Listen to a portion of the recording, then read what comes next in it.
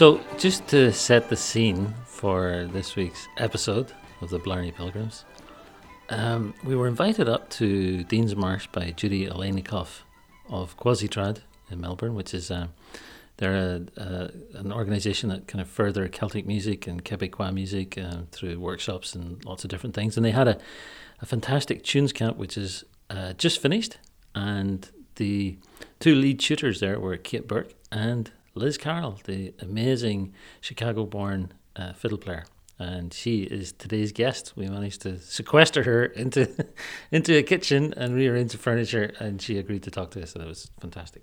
Just want to set the scene for this camp just to describe how incredible it is. So set in I suppose it's the back of the Otway Ranges. It's a place called Dean's Marsh, which is in the kind of hinterland on the west coast of Victoria. And this is an area where there's just extreme rolling green hills. And as I said, it's at the back of this hinterland, so you have a hint of rainforest in the background in an incredible setting. And there was 4 or 5 little cabins set up this hill with trees reaching over them. And as the sun sets way off in the west across these, huge rolling green hills, the chef that they had brought in for the weekend served up one of the most incredible meals that we've ever had. So then to leave that, to walk a short distance down this little lane into a little cabin to set up, and that's where we sat down with Liz.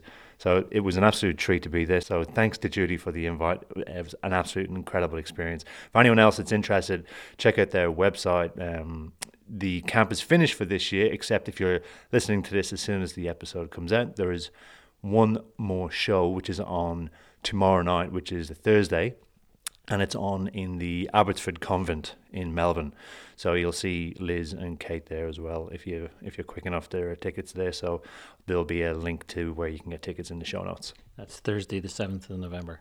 Yeah, not for anyone listening in December. Yeah, excessively rolling hills, I would say. They were aggressively. It was unnecessarily. Yeah. But it had been a week of torrential rain. So actually, no, it hadn't. It had been 2 days of 34-degree oppressive heat to then have 2 days of torrential rain, and then luckily on Sunday night the skies cleared and we were treated to an incredible sunset. Lush. Enough gushing. All right, on the subject of gushing, I'm going to do my weekly begging. So this is, first of all, I want to say a huge thank you to those who have continued to go over to Patreon and become subscribers. Look, it really does. It means heaps that you're putting your hand in your pocket. It really is the thing that's keeping this thing going, and it's the thing that will continue to keep this beast rolling along. For anyone else that doesn't know what it is, or maybe needs a bit of encouragement to actually go over there, Patreon is a website which allows people to donate or to put their hand in their pocket, chip in. We're asking for $2 an episode. That $2 goes a huge way in the production of this podcast. So without that contribution, it's really hard for us to do it. I don't know if we could do it. So anyway, with that in mind, if you could go over to patreon.com/Blarney Pilgrims, you'll be able to put forward $2 an episode, and we'll be eternally grateful. And as I said, thank you so much to everyone else that's done that already. Look, if you can't go do that, that's fine. Not everyone has the disposable income. Maybe you could just tell a friend. That would just help us as much. So with that said, I think we've done all the housekeeping for today, have we? I think so, yeah. All right, let's do it. I have to think of what would be nice now if I was turning on a podcast. What would be nice to hear? Do you mind me tapping? Not at all. This is okay? It's not too crazy? Oh, yeah? Maybe we'll play an oldie then. Yeah.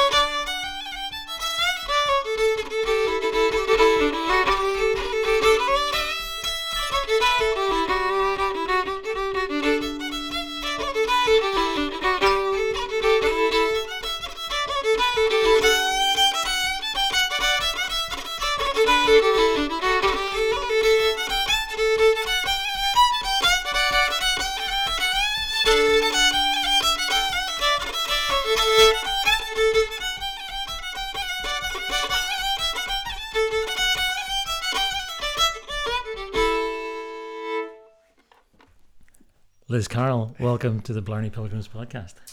Thank you very What much. was Glad that to be here. that you just played? I just picked an oldie. Somebody had mentioned this tune this week, and it's a tune that I wrote many years ago, and it's called the Diplodocus. It's a jig. And where does that name come from, the Diplodocus? I had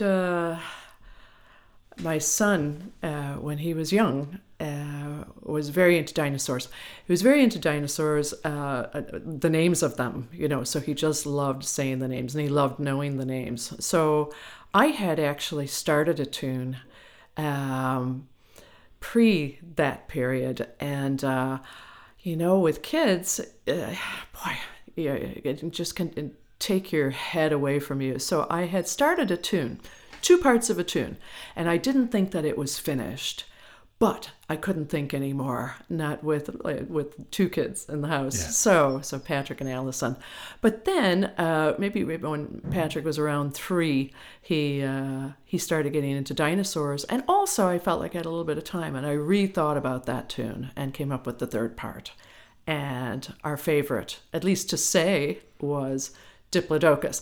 At the time, there were the book that we had no pronunciations. And so we were taking a shot at that. Yeah.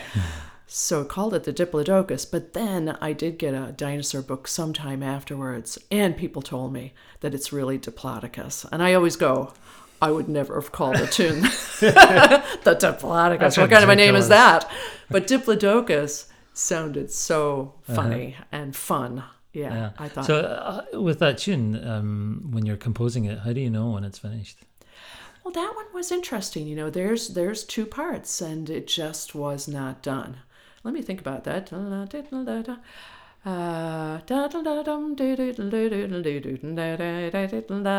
mean, it could have ended, right? It could have ended, but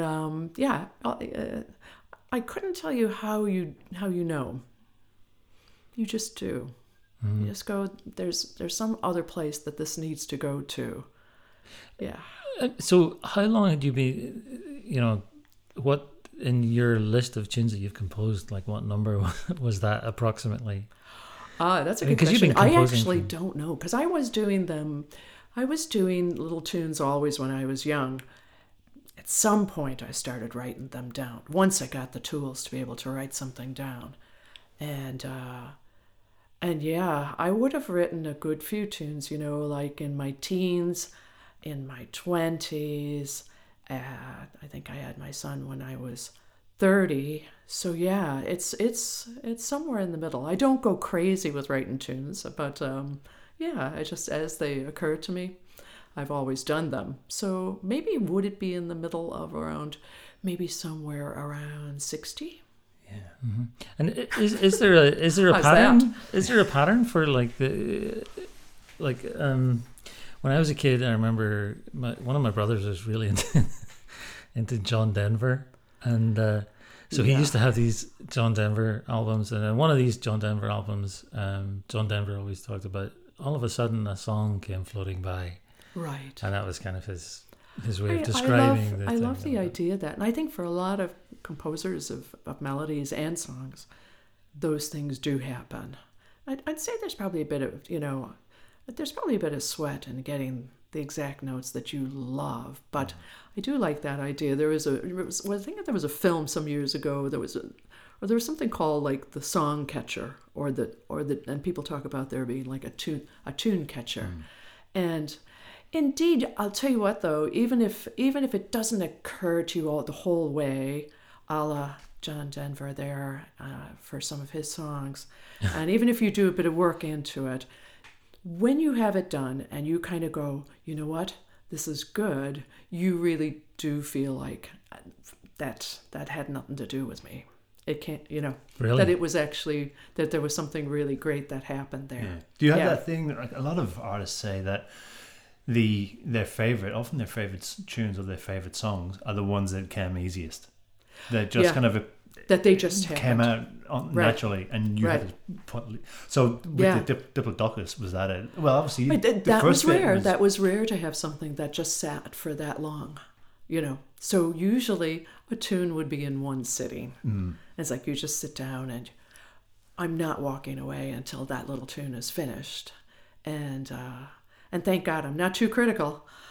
I like them all. Somebody was saying to me recently, like, do you have a bin, like, of a bunch of tunes that were bad ones? And I go, oh, no, I don't feel like that about any of them. And I think they think I'm, what? But I actually don't ever finish a tune and not go, I like it. Yeah, so maybe, I don't know if, and I haven't abandoned too many, so mostly. I think there's something happy about the finish. That's interesting because you mentioned Jack Yates today when you were playing this afternoon. We were at that concert this afternoon. You mentioned Jack Yates, and I think it was W.B. Yeats who used to talk about. I mean, he was always revising his poems, and I think he sort of said something about you never really finish it; you just stop working on it. But clearly, you have a sense of like this one's done. Right. Yeah. That's yeah, the folks that were doing that project, that was just about, like, they were just kind of trying to come up with a template for students, in this case at Notre Dame's Irish Studies program, to be able to respond to paintings and to use what tools they had, music, painting itself, you know. And so I was talking to a friend of mine, Marty Fahey, and he was saying that so not only did W.B. Yeats do that, but also Jack Yates' paintings remained unfinished for a good while. And there was also, well, at least this is what I've heard. And then also, I see you squinting. But if you go, you might know more than I do. It's just because of my eyesight. But the idea that, you know, that he would be out, let's say, and see something, or he would do sketches of things, but eventually they would find their way into paintings. But it might, in his case, not be right there. That's the painting. You know, things would happen afterwards. And it was funny because there was a Manet exhibit just recently in Chicago, and almost every one of, you know how you have the card next to the painting? And almost every one of them was saying, yeah, and then he did the background later, you know, so yeah. That's such a brave thing to do, isn't it? I just, any kind of creative work that I do, and I work as a creative professionally in advertising, but it's still, I use it. There's definitely a point when you've done so much work and you start getting precious, even with yourself, around changing the idea. There is I find with me anyway, there's a tipping point, and once I go past it, I'm really anxious or afraid to mess with with that, whatever the creative is. I wonder how that would work with in the musical sense, because you're building the bones. I'm sure it's the same thing. You obviously don't. Do you have that at all? You're not precious about. Well, I'm calling myself precious. Is the word you're using precious? Yeah, I'm gonna have to pick a word. You do care, yeah, and you don't want to ruin it. Maybe is that what you mean by precious? Yeah, absolutely. Yeah, I get that. And I get the negative connotation with precious. Like I'm using it because I feel it is a negative thing to be when it comes to your ideas. Yeah. No, I don't think it is. No, I think that's a nice word. Yeah. But it's like, you just you care. You care. Yeah. So where's your initial exposure to Irish music? I mean, just so for the benefit of people who aren't familiar with your work, yeah. Well, my parents came from Ireland. My dad is from County Offaly, right outside of Tullamore. And then my mom is from Limerick, West Limerick. And so they met in Chicago. And my mom will always kind of say that she kind of liked my dad, in addition to everything else, that he was an accordion player, that he was a musician, that he was an Irish musician, because her father was a fiddle player. And so they had that music in common, that they liked it. So they met, and they would go to hear Irish music, and when we were old enough, which didn't have to be too old, they would take us to, whatever pub had some music going on, and we'd sit in and hear it. What were the pubs that you were going to? And they were just for the early part. Yeah, probably from about 4 or 5 until, I think this one pub closed maybe around the time we were, I want to say around 15 or so. But there was a great place called Hanley's House of Happiness. Good name. Just a great name. they were very nice, and there was lots of sessions in there. And so when musicians would come out from Ireland, they would end up, in that place having, tunes. So like, let's say with the Tulla Céile band came out in 1959 or whatever, they would go to that pub, and when they came back again another year, so they'd go there. And so my folks liked it because of that, but there was also you'll like this, there was a radio program on Sunday nights. So a great one of these ones where the guy was very, Tom McNamara was the announcer, and he was American, but he really had all the time in the world, he really got on with all the Irish, and it was a very great sense of humor. And so you'd have Tom McNamara, and you'd have about 3 or 4 Irish musicians, and you'd have a singer, if not 2, and then you'd have a dancing school. So it was a great show. Yeah. Didn't cost anything. Was that public radio or was it? No. Yeah. It was probably some small. There's so many small sort of stations in cities and and counties. The kind of station where you'd have the Irish hour followed by the Polish hour, followed by the Lithuanian hour. And they'd all kind of do a European thing or something one day, and then it might be mostly Hispanic, Spanish the next day. And were there times? I mean, when you think back to being a child, was there a time when you began noticing this and thinking, I quite like this, or was it just so in your blood that you were? It's like I have toast for breakfast. I know I liked it. Always probably. Yeah. My parents used to describe that I'd be in my high chair tapping away to Elvis, and they thought, she has good rhythm. So at least I was tapping in time, and I was attracted to. I bet a lot of musicians have this, like you could go to a store. Athletes will look at balls and things like this, and some people will look at games, like see a chessboard and just go, what's that about? And if I saw any kind of a toy instrument, I was headed for that, especially if it was shiny. Yeah. Shiny little harmonica, shiny little whistle type of things. So at one Christmas, they gave me a little toy accordion. My dad played a button accordion, but it was a piano accordion. Maybe Coleco brand or something like that, and loved it, and tried to find little tunes, and pretty quickly left the there'd be like a number sheet that came with the toy telling you where to put your fingers, but I'd be trying to find little tunes on it right away.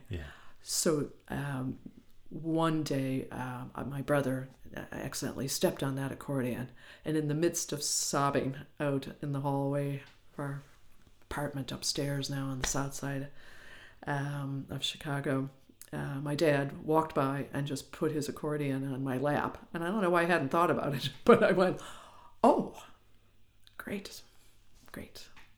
So I was playing the accordion for a good while, and thanks to them. And what about your mom? Did she play or sing, or? She did not. Yeah. She but that's but she liked the music, and she was more than happy to be hearing it. And if she got really enthused, she'd get the comb out and put the paper on the comb and start joining in. Were they happy in Chicago? Was Chicago a good place for them in terms of work, or for what kind of work now? For your parents, for your mom and dad. I think they did okay.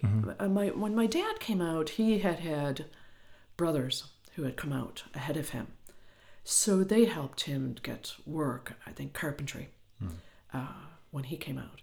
Right. When my mom came, she came to her father's brother, and they didn't think that she would have any capabilities. I think she had graduated secondary school, but they were like, "This is America. And they encouraged her. And what she did first was she went to a home in a western suburb and lived with a family and helped them out with their daughter and kept house and things like that.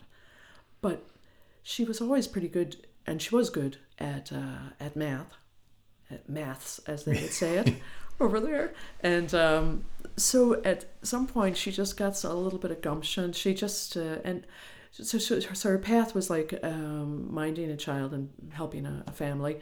Then she worked as a cook in a rectory, and then she went to being a cashier at a restaurant known in Chicago, Stouffer's restaurant.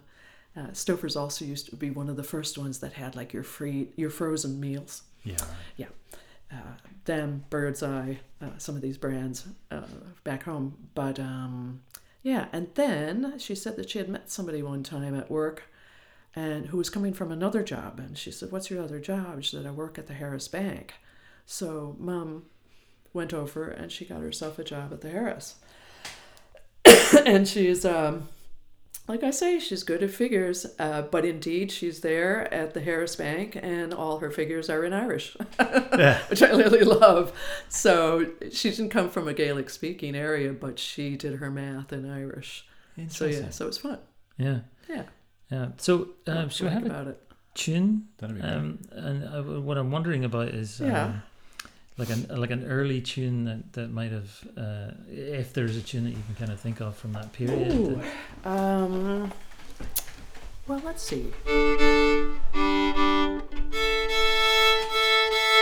Well, I might go back, even though I played you a jig once. This would have been, I think this would be one that I could say that I would have made up like on the accordion. So, and I can't remember the name of it, and will I play it any good at all? But let me just think. It's the first thing that occurred to me as soon as you said that. But it goes like this.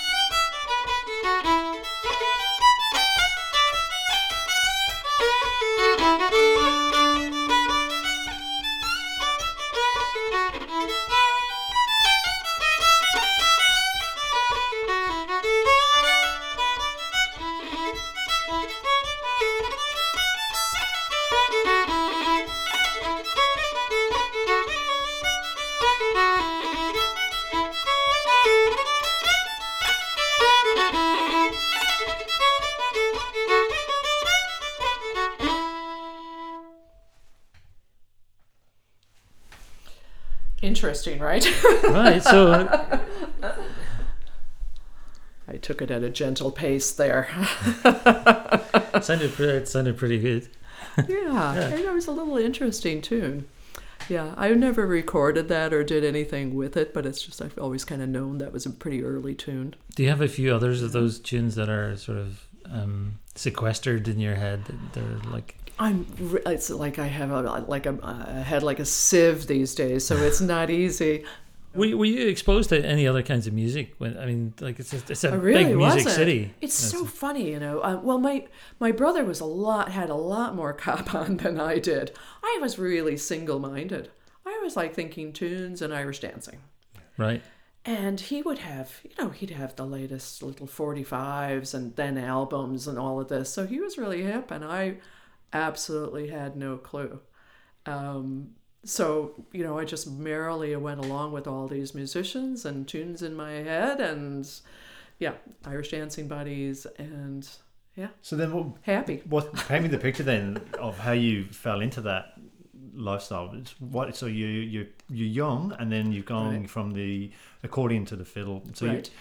you're taking classes at this stage, and then is that your friend group is starting to come at it from the Irish? Oh, yeah, definitely, yeah. Well, we had the relatives, you see, so there was a lot of them. Right. Yeah, and they didn't live that far away. We had some relatives, the Lynches, that lived just a block away, and there were 6 of them, cousins. And yeah, a lot of Irish early on in that neighborhood as well, but relatives. And yeah, so it was easy to go and do Irish dancing. It was easy to go to a family party and play a few tunes at it and have singing and a few people dancing.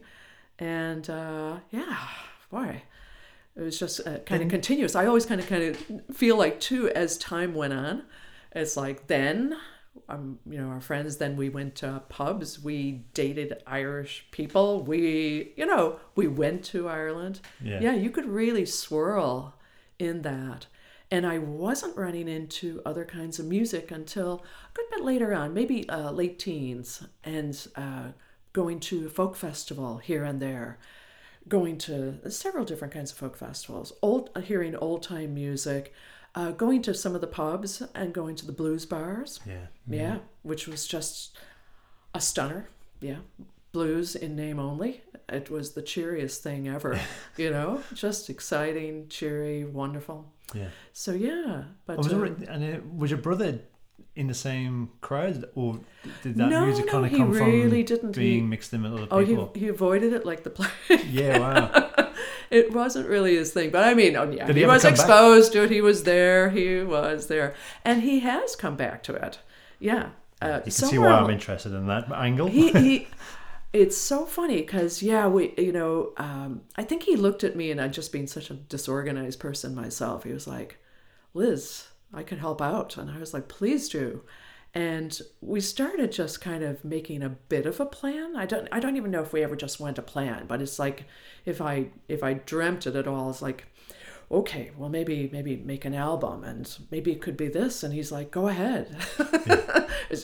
So just really supportive, and on we went. And then he'd be calling me and say, Liz, have you ever heard such a one sing this song? Like if you heard the guy from, what's the fella from the Dubliners? Luke singing Kelly? Yes, Luke Kelly. He says, Liz, have you ever heard Luke Kelly? And I'm like, yeah, that's so that's so far back for me, Tom. Yeah. But then it was the same with me. Then I'd be going, well, in fact, my husband gets exposed to this too. I was at the library, and I picked up Joni Mitchell's Blue. Yeah. And I just had it on in the car, and I was like, Charles, I said, I'm just really loving Blue. And he's like, Liz, that's so only 40 years. So 40 years ago. Stop it. I said, I can't stop playing it. It's just so brilliant. He said, stop it. Yeah. So there's a lot swirling around there. I don't think I don't think it was an awful childhood. I mean, I really love everything I did. I'm really glad that I was that steeped in it. But I have a lot more time for other music now. At that time, who knows? Maybe I needed to be that single-minded. Who knows?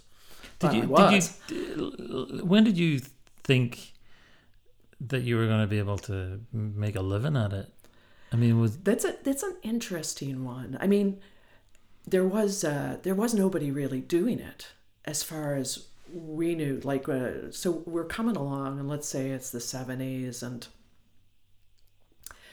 about the time that I got into college, and I took a course there in like social psychology. Did no good. Just the name did no good. And I came out of that, and then so when I went to college at all, it never occurred to me to take music, because I couldn't conceive of this background in Irish music having anything to do with real music, like classical music. And yeah, I hate that I didn't do that. I think I probably would have survived just fine. In fact, would have learned a lot and would have really enjoyed it. But it didn't occur to me. And it didn't occur to us that, and this is me and my friends that were playing accordion and whistles and flutes, it didn't occur to us that you could do Irish music as a living just looking at the musicians in Chicago. So, the accordion player is a construction worker. The fiddle player works for the gas company. so everybody had families and everybody had jobs. And so that's what I conceived of this, that I'd need a job. And I came out finally with a teaching degree. And so my nice story is that I was teaching a bit of fiddle and loved going off and playing for my dancing school and any dancing school that would like it. There was feshes as well, and I'd go and get to go out to Detroit, Toronto, and find these other musicians and just hunker down with the musicians in other towns, most of them from Ireland. And then along the way, I was in the first year of doing my school teaching, which was a year from hell. But I was coming to the very end of, I was into May, so the school is going to be letting out. And I got a call from Mick Maloney, who's a great musician, ethnomusicologist, Philadelphia. And he had gotten a bunch of us to play at the US's Bicentennial Festival. So this was a festival that took place on the Mall, over by the White House and right in the middle there, the Lincoln Memorial and all. And it was a 6-week-long festival in the summer of '76. And so I had gone and done a couple of tours with him as well, with a group called the Greenfields of America. I don't know if you ever heard of that over here. But we had a great accordion player, Sean McGlynn from Galway on the accordion, and I was playing fiddle, and there were the Cohens also from Galway, from Woodford, playing flute and concertina. We had a piper from New York City, Bill Ox, and Michael Flatley dancing and playing the flute. And so off we went, and we had done something in 78 and 77, 78.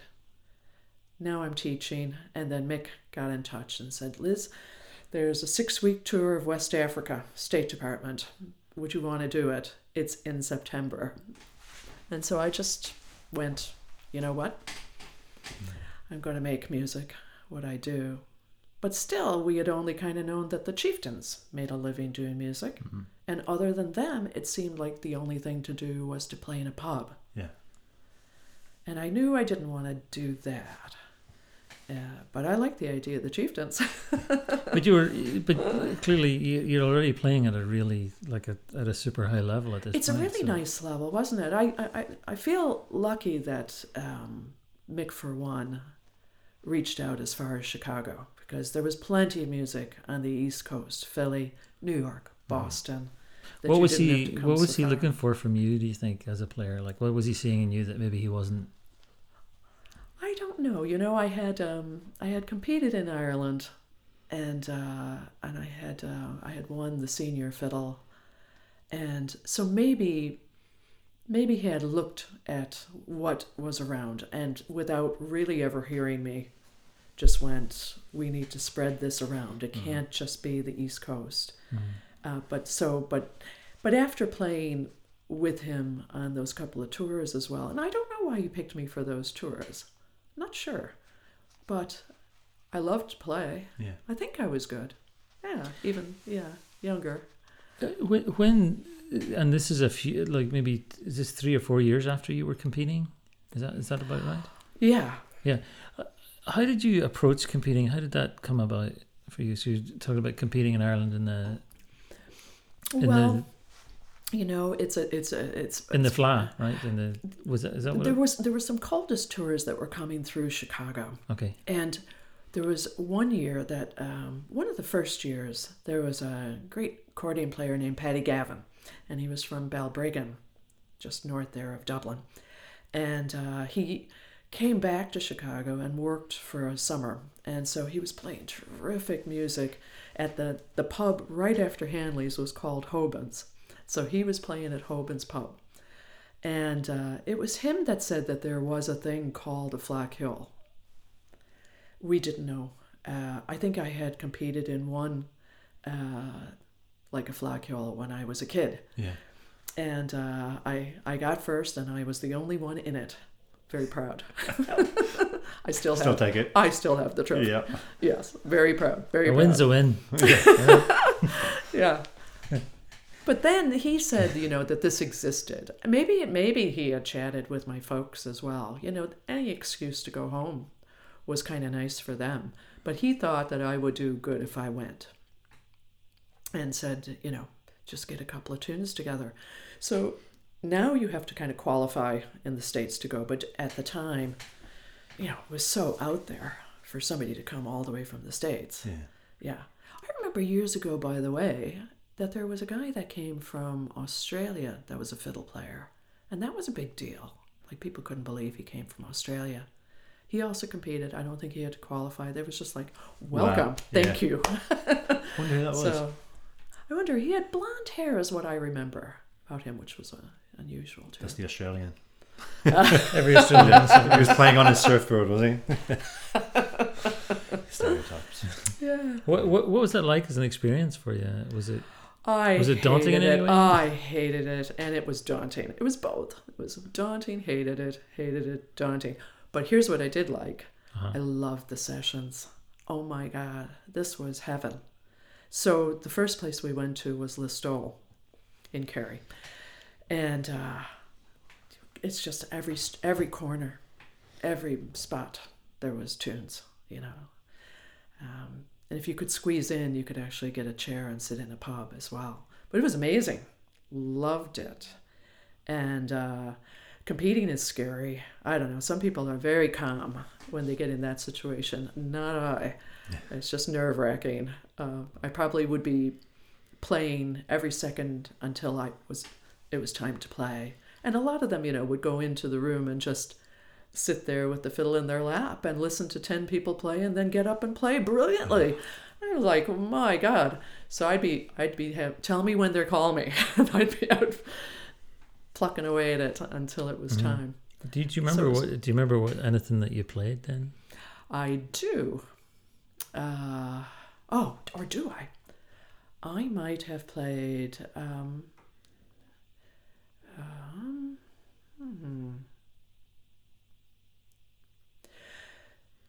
I might have, but it doesn't make any sense to me that I would have played Farrell O'Gara. I wonder, could I have played that for my reel? Doesn't make any sense. Did you have to play like a real? Did you have to play like a? What I had to play was 3 tunes. Yeah. Right, because I was already 16.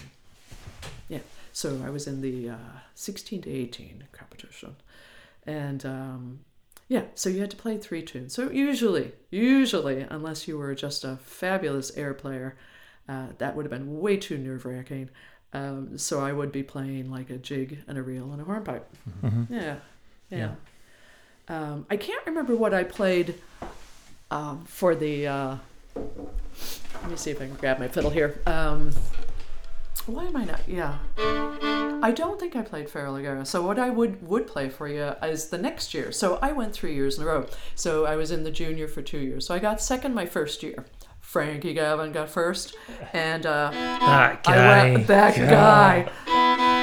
What's funny too is that when we got done, that my mom's family, of course, in West Limerick was the closest to go back to. So once we finished up the Fleadh and we're back in Limerick, I had an Uncle Tom there, my mom's brother, and he loved to get the conversation going about the Fleadh and whatever, but his way of getting the conversation going is he'd be like milking a cow, and next thing I'd be standing there kind of watching what was going on and chatting with him, or not, and then after a few minutes, next thing he'd go, Frankie Gavin. It was like, he was having fun with me, and I'd be like, oh God, but he was fabulous. He was great, and I didn't know what I was doing. And Well, you say that you came second. I say, come on, like I know it was actually 16. it was kind of amazing to me that they saw anything in my playing there, because I had been so advised, don't play too fast,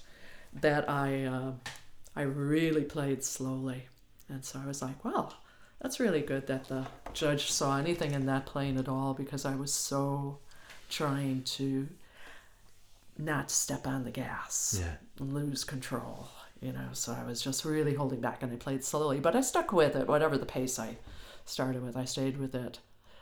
The next year that I went, I know what reel I played. So it was this. I'm sure I should know the name of it, but everybody will know this tune. It's a great tune.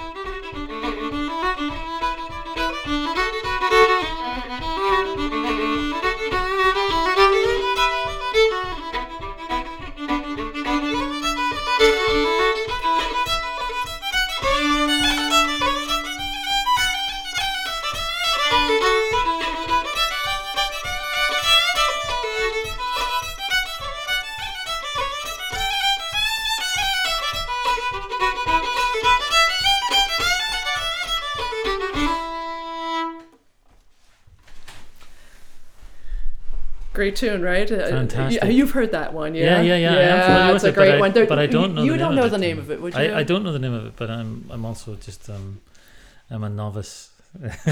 It's one of the great ones. Yeah. That's a great tune. I have a bit of a strange question. Yeah. I'm not sure how I'm even going to put this. In the last few weeks, I've become a little bit obsessive with players and how they keep time with their feet and tapping, right? Yeah.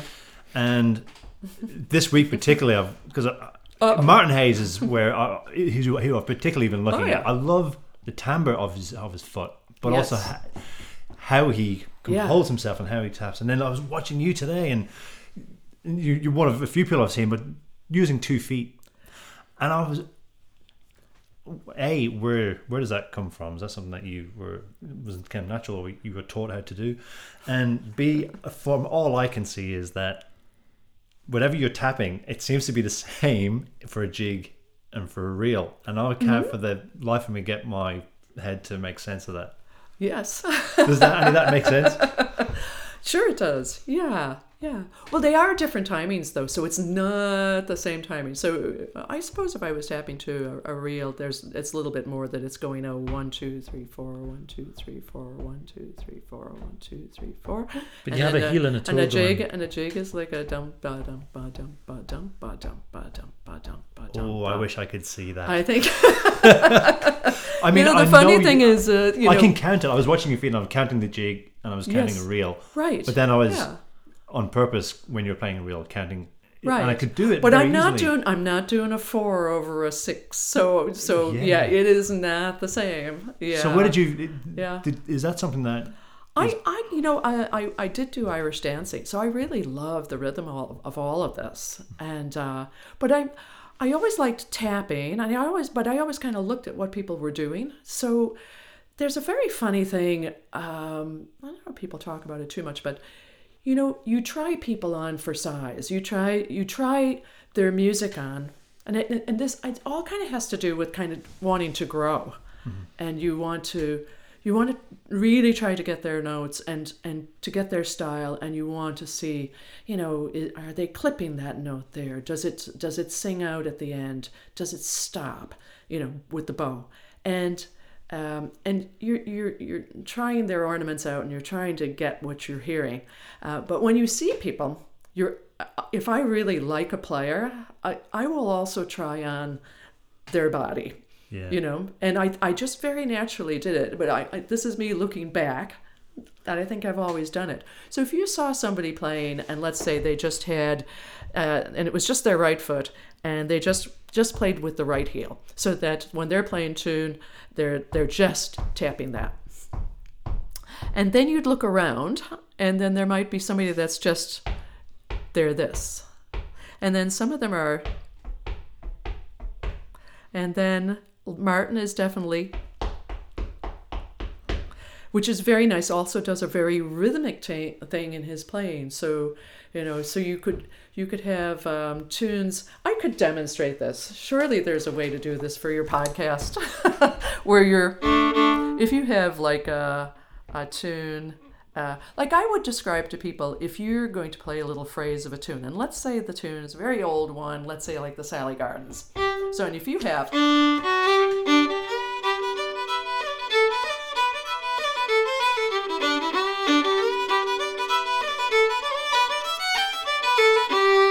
So in Chicago, we would have been playing with a heavy beat first, and then a soft one.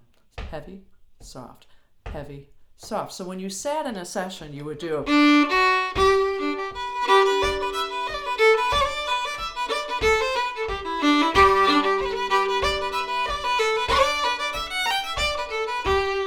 right?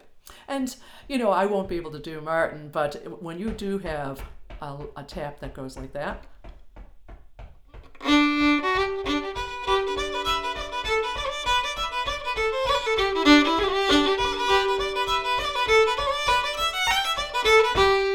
just very subtly, I'm giving a little bit of emphasis the whole way. And I got goosebumps because does that make sense? Yes, because we had a chat with John Carthy, and I was asking him about regional styles, right? And he referred to it as an accent. Yes, and I got it, inverted commas. I got it, but I still wasn't able to hear. And I think that's right now is the first time I can start seeing an avenue to hearing that kind of thing. That's really interesting. Well, sometimes it's your body actually can help you with the pacing that you want to do. It adds a visual intensity. Like watching you play today, if I couldn't see you, what I'm hearing feels different. But because I'm watching you, there's an intensity there. Like particularly the first tune you played tonight. Towards the end, watching you play, I could when it shifted. Maybe it was that third part. Yeah, it physically looked like it was shifting as well.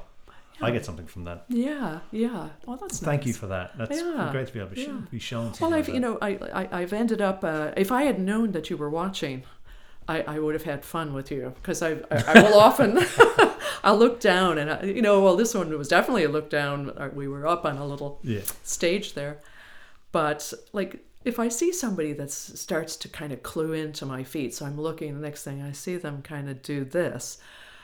Then, there's all kinds. I will cross my legs in time. I'll just kind of wave my feet. Next thing, the heel just is going, and I'll take my feet and I'll just put them behind me and not move. And then just, start doing both heels, both feet, and I'll keep switching and even just suspend things like this. It's me having fun. But if I see somebody, actually, I shouldn't give this away. No. But it is, and it takes me out.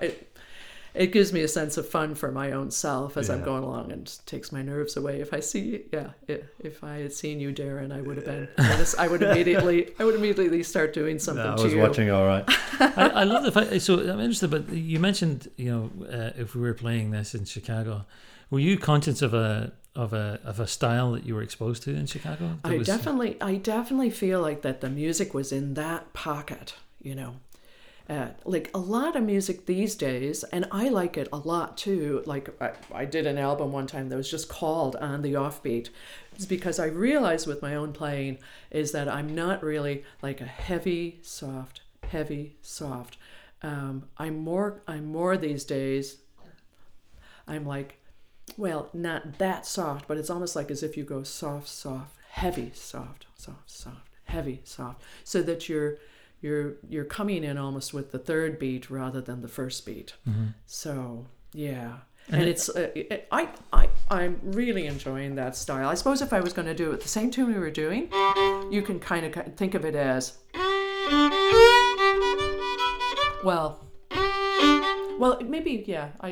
maybe it's like if you counted to 1, 2, 3, 4.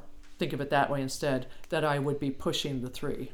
So it would be dum ba dum la da di la da di la da di da da di la da di la da di la da dum. And a lot of the older gang would have been ba da dum da da da da la da dum. So if you walk along, let's say at that old fla, you'd want to kind of clue into where are they at.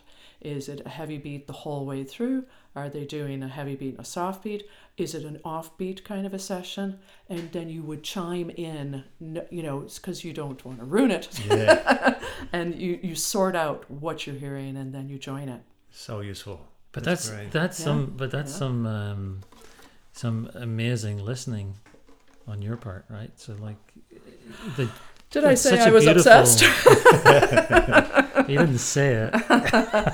But the other thing But that's- too is that it really does make a difference. It's not as good a session if it's rocky. If you don't clue into what's going on in each place that you go to, you're not really adding anything. You're a disturbance. But what I was wondering about was was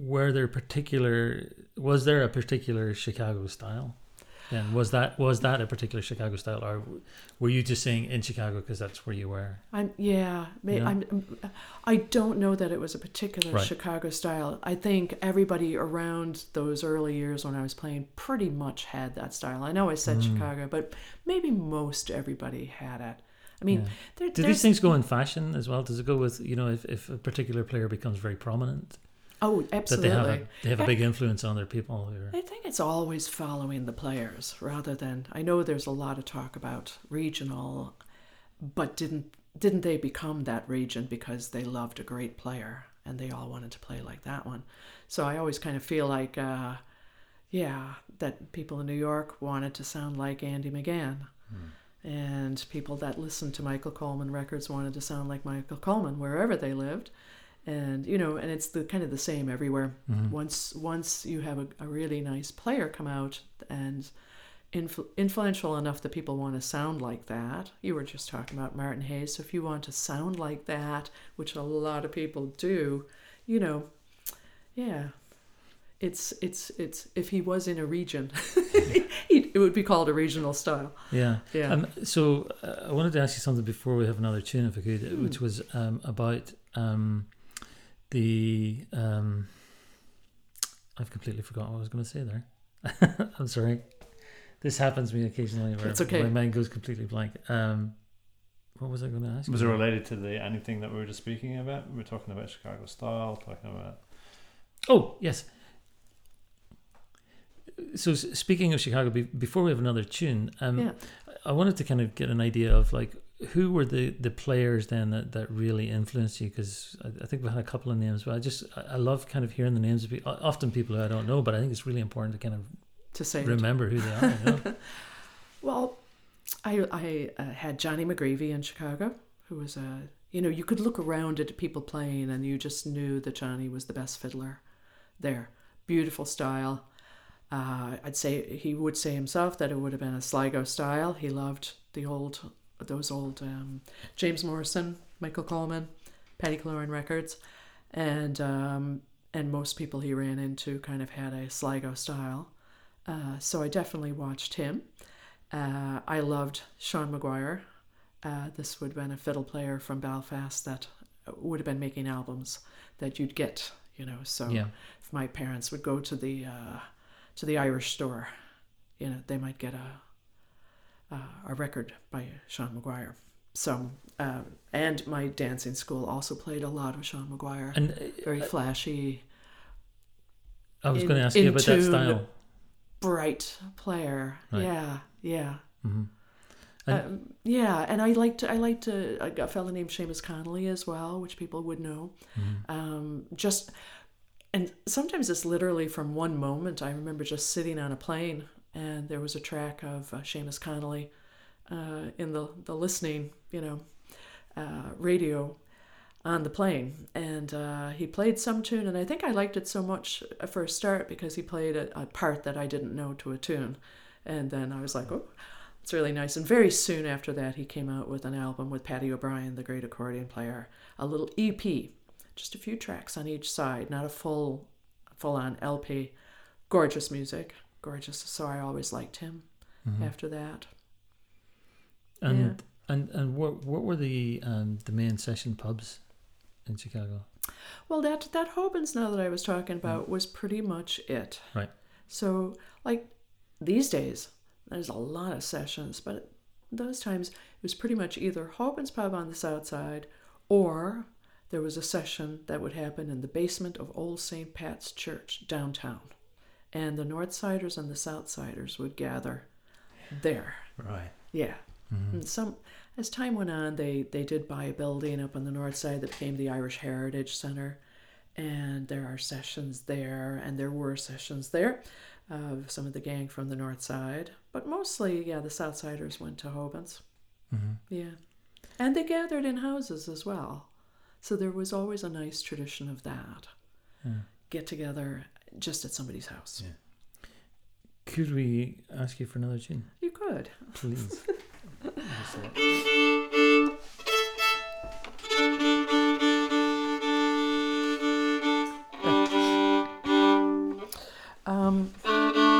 Well, maybe since we were talking about Johnny McGreevy, maybe you'd like to hear this tune. There was a tune that I wrote one time, and it was really with Johnny in mind.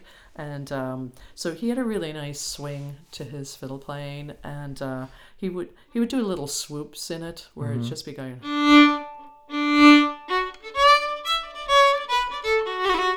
and little swoops. So I did want to do a tune for him, and so that tune ended up being called That's Right Too, and it's a reel.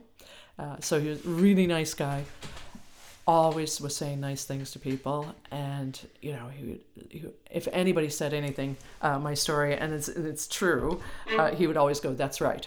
And then if anybody interjected anything else, then he would go, "Oh, that's right too." And so I loved that about him, and ended up calling the tune this. And there is a tune that goes after it. Do you want to hear the other one as well? I'd love to, yeah. Yeah. The other one I did for my brother, Tom, who does acting. He would hate me saying that. He goes, "Liz, I act." He acts, and he doesn't do acting. But, and that one's just called The Leading Role. Here we go.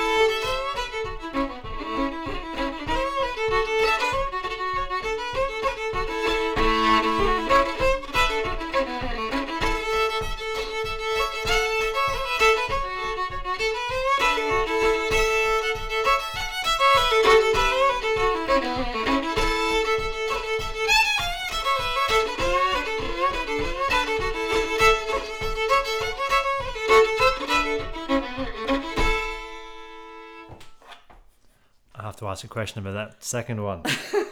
Did you see my foot I go did, up, I Darren? Did you know. see my foot? I was That was thinking- for you. I was like, are we ending the tune? I was like, are we in a jam? What's...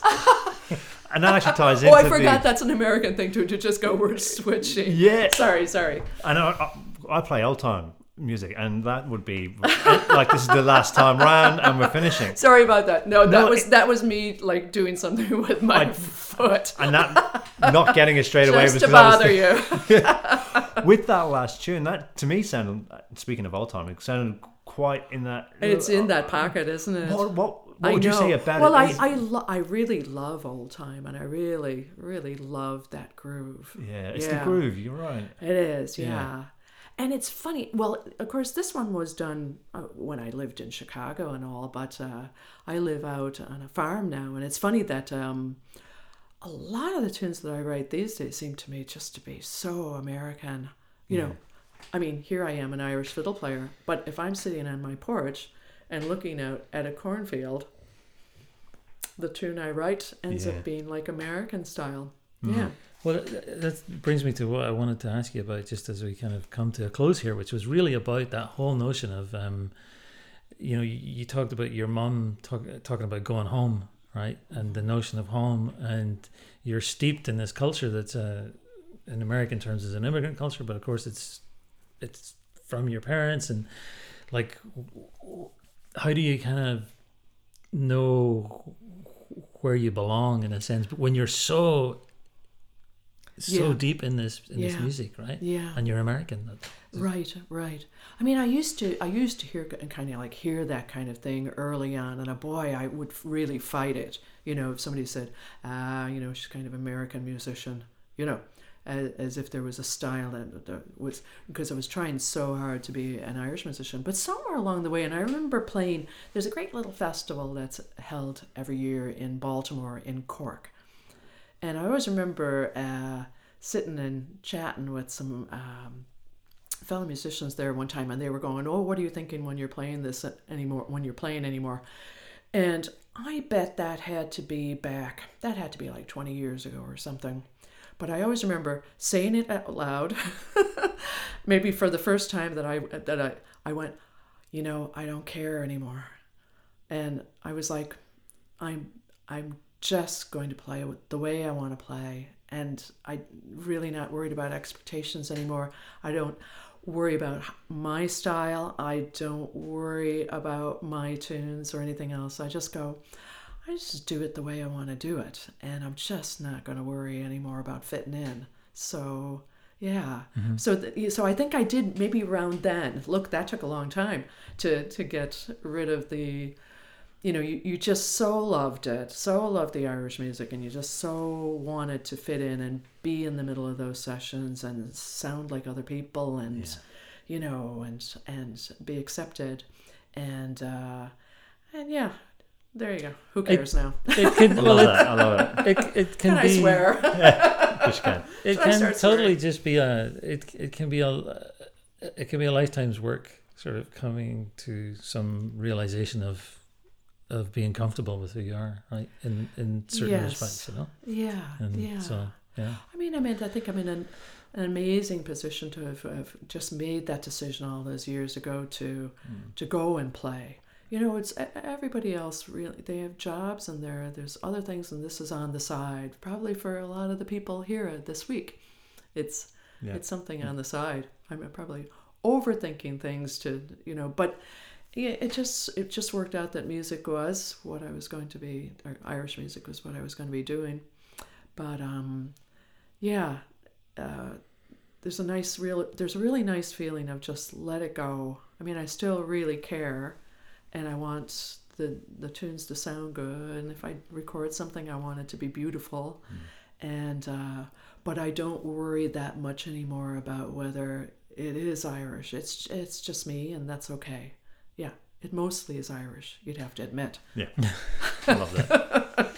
Yeah. Well, we're gonna Could we wrap it squeeze up. in one more? Could we Before- squeeze in one more Yeah. tune? Before we go, where should people go to find your CDs and music? Right. And Well, where you're touring? Yeah. Well, I have a web page that's www.lizcarroll.com, And of course, you can always go to Facebook as well. There's a Facebook page. And then it is, with my albums, they're kind of everywhere. So you can go to iTunes, go to Spotify, go to your Apple Music, go to whatever you go. So it's streaming, it's there for downloads, it's there for a physical copy. And yeah, Go you find should them. be able to find it. And you're in Scotland next? No, you're back in... I go back to the States after this, just briefly. And then I'm off to Scotland, to Edinburgh for their Scots Fiddle Festival. Scots Fiddle really Festival. looking forward to it. All right. Well, I think we'll be out by then. Liz, thank you so much. You've been so generous. Thank you guys. What a treat. You're a great team. Thank you. Very encouraging. Thank Right. you. Thank you. Can we have a quick one last tune? Absolutely. Doesn't have to be quick.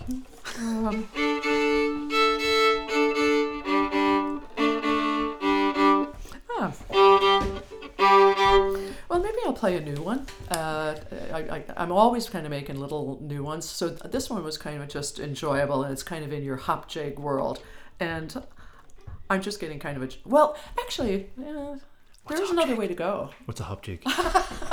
Okay, we're not going to do that to you. Maybe since we were talking about Americana, maybe I'll play you one of the recent tunes that's I do feel like is Yes, really please. an American, Thank you. yeah, and you like it. So I don't know if this would get played by old-time musicians, but it's definitely in this pocket.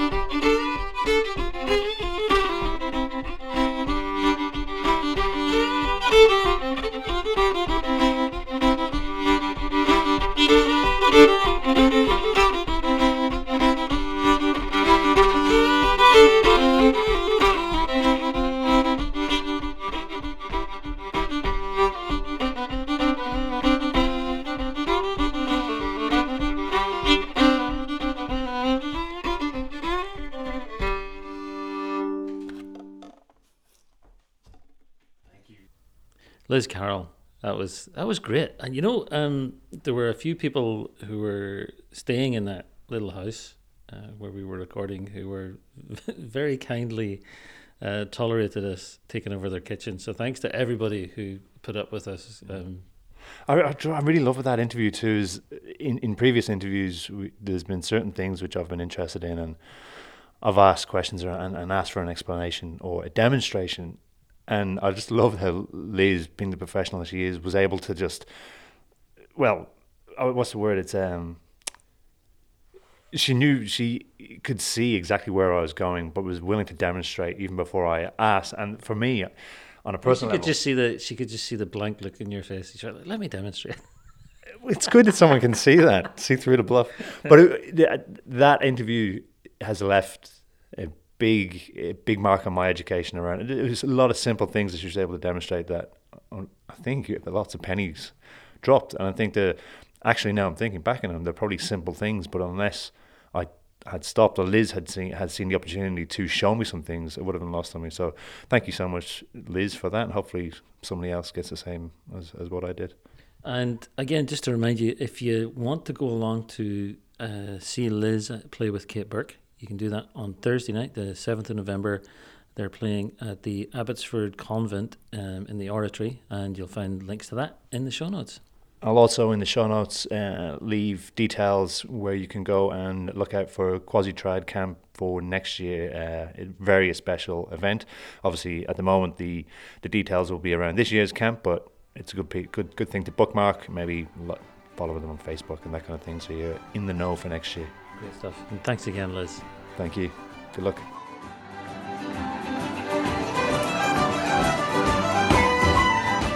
Hi, my name is Rosa. Please become a subscriber to the podcast. Thank you.